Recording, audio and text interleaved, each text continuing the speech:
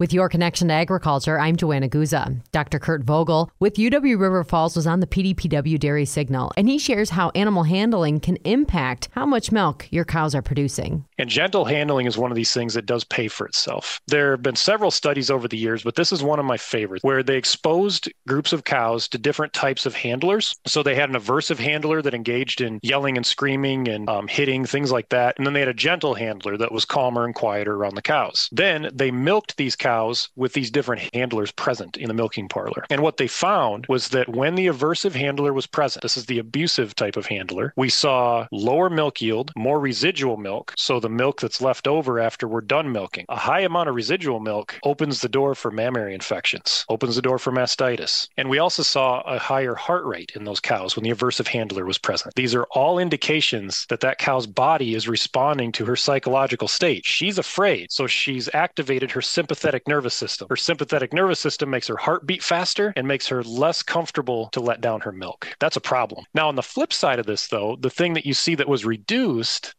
is the number of kicks by the cows during milking prep. So this is a question that a producer would have to ask. Is a few less kicks here and there worth trading off more income from my herd? And for most producers, with as tight as margins are, they're probably going to say no to that.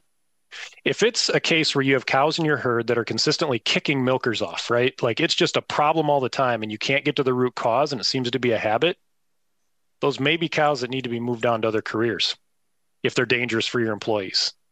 And then you find a replacement.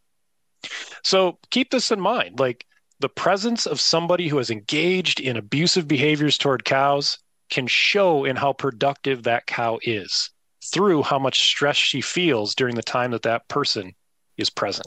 And that's your connection to agriculture. I'm Joanna Guza.